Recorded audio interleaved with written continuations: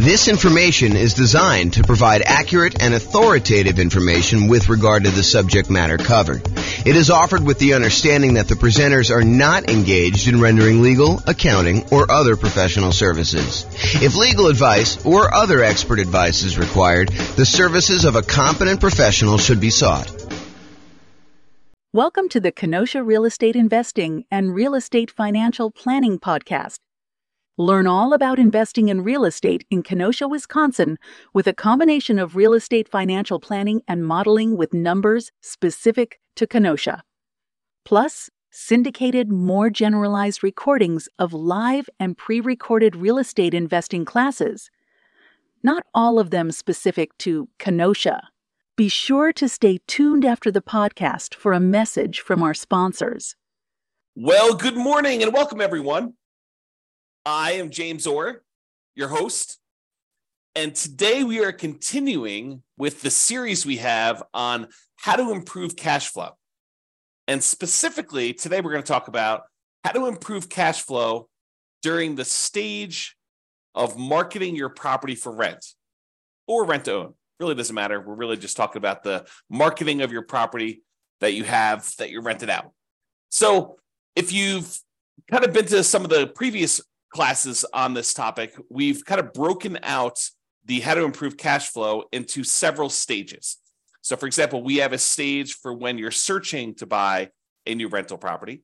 And we've covered that one already. We went over all the different strategies when you're searching to buy a property. Then we have a stage where you're financing the property. You found the property now, you're about to go put financing on it, and you're thinking about all the different ways that you might be able to improve cash flow on your rental property while you're financing it. And that's actually the largest group. It has the most number of different strategies for improving cash flow is the financing section. Then we've covered the section on how to improve cash flow when you're thinking about which real estate investing strategy to use, whether you're doing a lease option or doing house hacking or nomad or niching down to focus on a specific type of clientele or whatever you're doing there. And then we've covered this section on how to improve rental property cash flow when you improve the property, when you could do things to the property itself. Today, we're covering how to improve rental property cash flow when marketing the property. And then we have two other sections that we've yet to cover, and that is how to improve cash flow for properties that you already own, and then how do you improve cash flow on properties that you're currently renting out. So we'll cover those later on, but today we're focusing in on how to improve rental property cash flow when marketing the property. And honestly, this is going to be a relatively short class because there's really only 4 things that we can do when we're marketing the property to rent to make sure that we're optimizing the cash flow on it.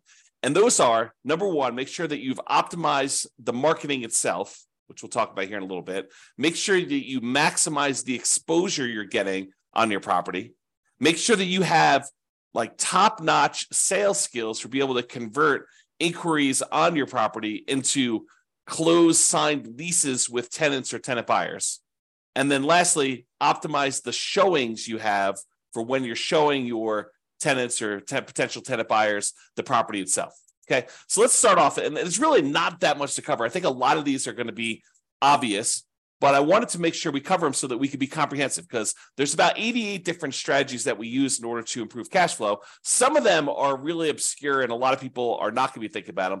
And then some of them are really, really obvious in your face, but I want to tell you about them in case maybe they're not obvious to you, or maybe you've not thought about them, or maybe you are, you're about to rent your property or you're about to go buy another rental property and you're thinking about the different discrete stages and you're not thinking about these things in advance when you could be preparing for it. For example, maybe you need to do some prep into improving your sales skills, and you should do that early on so that you're not overwhelmed trying to close on a property and get the property marketed and rented and all that other stuff. And you're also thinking, man, I should probably learn how to, become a better salesperson to be able to, get the tenant or tenant buyer in this property converted into an actual signed lease and a profitable rental. So let's talk about this. So optimizing your marketing.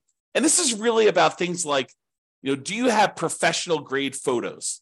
I've taught classes before where I show the photos that some people are using on their rentals versus someone who has professional photos.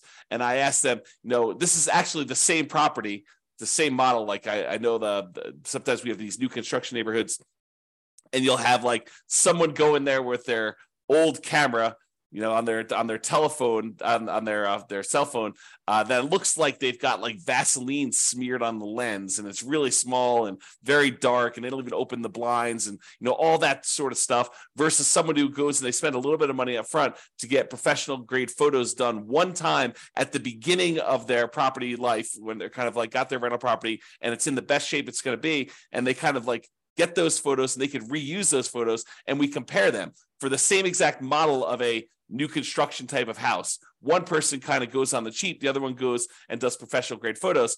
And I have people in the class tell me, which one of these would you call on? Which one would you want to rent out? And it's really, really obvious. And sometimes there's not that obvious, but for someone who does a really good job and gets these professional grade photos and gets these things done, they use the right lenses, the fisheye lens to kind of make things look bigger, and kind of you could see the whole room versus you're standing in the corner with your phone all the way back and trying to get that done. That doesn't show nearly as well. So, optimizing your marketing includes things like getting professional grade photos done. Maybe you decide it's worthwhile to get a 3D tour done. I think that it's helpful in a lot of cases to do that. Or maybe you're going to do a video tour where you walk through the property with a video. And that way, when you're marketing the property, maybe when your prospective tenant calls, you say, look, I'm happy to email you over a video tour of the property, or maybe you include it in the marketing up front, and you can give them an opportunity to see it. Might improve your conversion ratio once you get them in the property, because they've actually gone through video-wise and seen the property and been able to do that. So really, optimizing the marketing materials you have for the property, whether that's photos or 3D tour or video or flyers or whatever you're going to do, or the signs you're using in order to do that. In fact, let me go just add those right now as I'm thinking about them. The flyers and signs, all the marketing materials that you might have could actually improve the marketing you're talking about. So whatever you could do to have professional grade marketing, I think is important. The next one on our list here is maximizing exposure. Am I maximizing the exposure of the property when marketing for tenants? We're going to start 60 days early, at least, in order to try to find the next tenant when we've got a property that's already in existence. It's hard to do that when you're buying a property and you're closing on it, and you've only got a limited amount of time to do that, and you may or may not have the rights to be able to market the property while the property is under contract, especially if there's a seller in there with their seller's personal property, or the tenants in there, and they definitely don't want you marketing their property with that, although maybe the tenant's not moving out, maybe you're taking over the property that way. But there's lots of variations. So it's really hard to be marketing a property when you just buy it in advance. So you're going to have a little bit of exposure. But most of the time, if you've got a tenant in there and your lease says that you have the right to start marketing the property early, we're going to be asking the tenant whether they're planning on renewing and telling them the renewal rate, somewhere about 90 days at least in advance of their lease expiring. And then we're going to tell them, hey, look, if you don't tell us by this date, then we're going to start marketing the property to find a replacement tenant. And so you're going to be starting marketing the property at least 60 days early. So you're going to start 60 days early to do that. So when you start 60 days early, a lot of times we start at like a premium rent to kind of test to see what we can get in the marketplace. Well, if you're going to do these things like start really, really early and you're going to start at this premium rent, you have to be maximizing the exposure that you're doing to market this property, which means advertising in all the places that tenants are looking in your marketplace. I'm not going to name specific ones because they may change over time. But I mean, I'll name some of the obvious ones, like places like the Zillow rental marketplace, places like Craigslist, putting yard signs in the yard, doing directional signs leading up to the property, all the like very traditional things that you should be doing. But there probably are other maybe local ones or local solutions that you should be considering. So you got to be talking to other real estate investors and finding out where they're marketing, or look at where other people are marketing. If maybe they're doing Facebook or something like that. Be in all the places where the tenants are looking.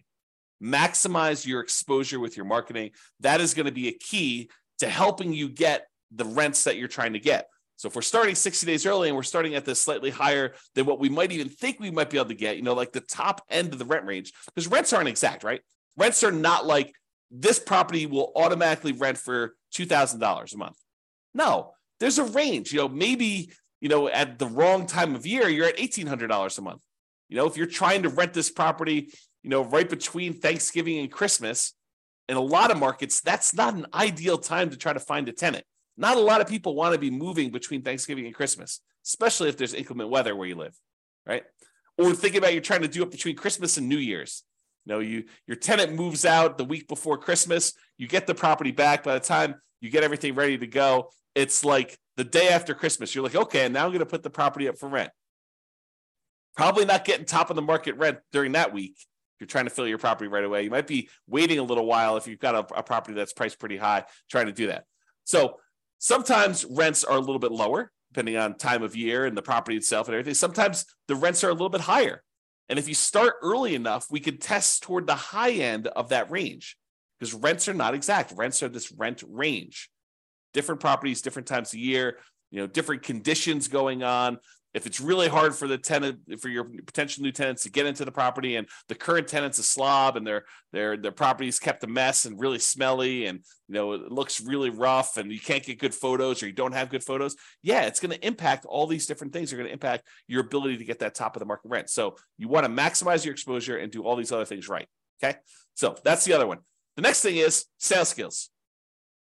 Have I mastered the sales skills required for phone selling my property to tenants and tenant buyers, and in-person salesmanship to maximize what I can get for rentals and minimize vacancy? This is a skill. Don't be fooled. It is a salesmanship skill. Salespeople have a slight advantage in this particular part of the investing, because you need to be good on the phone. You need to be able to ask the right questions, answer the questions, build rapport, build trust, demonstrate that you are going to be a good, responsive, reasonable landlord, landlady. So it's a sales skill type of thing. And if you don't have these sales skills, maybe you should hire this particular part out. Maybe you should hire a professional property manager who could do this, who has those skills. Or become a master at them yourself. Go study salesmanship. All the stuff that real estate agents use in order to improve their sales skills, those are the same types of materials you may want to study. Not because you're explicitly doing the exact same job, but it's similar type of kind of like skill, like the idea of going and building rapport and building trust with a potential buyer, or in this case, tenant, and what you're trying to kind of get them to feel comfortable buying and renting this property from you, depending on which one you're on. Okay. So mastering the skills for on the phone, and then also mastering the skills for when you're in person and you're showing someone around a property and you're answering questions and you're kind of transitioning, you're doing your closing to get them to fill out the paperwork, fill out an application, fill it out correctly, make sure that they're qualified, and make sure that they sign the lease so that you can kind of shepherd them through the whole process. This is a sales skill. Okay. And it will impact your ability to get top of the market rent, kind of like average rent, or below market rent, and whether you're going to minimize your vacancy or you're going to have a lot of vacancy. So it definitely impacts your ability to get great cash flow, to optimize cash flow in your property. And the last one is optimizing showings. Showing a unprepared property will result in subpar performance. You need to make sure that the property is appropriately prepared for showings. Is it well lit? Are all the light bulbs working? I mean, like obvious stuff. When you kind of like do the showings, do you open up all the blinds to get sunlight in so that someone doesn't come in and say, wow, this place is really dark? Like, I don't think I'd want to live here. It just seems really gloomy and poorly lit, especially if your tenant has got like, they like it dark in their bedroom or something like that. You need to go in there and make sure that the place is well lit, that people can see in there, and make sure that it looks good and that it smells good. If your tenant is not the most clean, if your current tenant is not the most clean kind of tenant in the thing, maybe you have to do something about that. Or if it's a vacant property, definitely do something about that. Make sure the property smells good. Make sure all the repairs are done on the property. You're setting the tone for the relationship you have with the tenant when you're showing them the property. If you're the type of landlord that has all these different deferred maintenance items that are left undone, that is signaling to the current prospective tenant or tenant buyer that that's the type of landlord you are and that things are not done, they're not repaired. So make sure that these things are done. Make sure that it's clean. Make sure that it's neat. Maybe reward your current tenant for helping you keep the property clean, neat, smelling good, well lit, and let you know if there's any repairs that need to be done so that you could do them before you do these showings so that you can get maximum rent. Okay, so those are the tips we got for improving cash flow when marketing your property. Remember, optimizing cash flow is really about maximizing the income we have on the property and minimizing the expenses. And when you're marketing a property, you're really helping with both. You're trying to get that very top of the edge, top of the rent range rent, and you're trying to minimize any vacancy you have by getting the property occupied in a reasonable amount of time. So you're really working for both ends when you're marketing your property. Minimizing your exposure, or maximizing your exposure, I should say, when marketing your property helps you maximize that income you could generate from your property. So it's really better to think about all these different stages for optimizing cash flow. Take a more holistic approach and optimize at various stages to make sure that you're getting the maximum rent through all the different parts of buying your rental property and getting it rented there. All right, so that's all I got for you. This has been James Orr. I hope you enjoyed this class and I hope you implement some of the strategies to improve your cash flow. That's all I got for you for now. Bye-bye for now. With home prices up, mortgage interest rates up, and rents up, but not quite enough to counteract the higher prices and interest rates, cash flow on rental properties in Kenosha is harder than ever. Book a call with the Real Estate Financial Planner to apply our proprietary 88 strategies to improve cash flow on your rentals. See the show notes for a link to schedule your call and improve your cash flow today. If you're a real estate agent, lender, or professional in Kenosha that wants to help our real estate investor listeners, consider reaching out to learn about collaboration opportunities with this podcast. We'd love to add more value to our listeners by having you assist our investors buy, sell, and finance their real estate investments. See the show notes to schedule a call to discuss collaboration opportunities.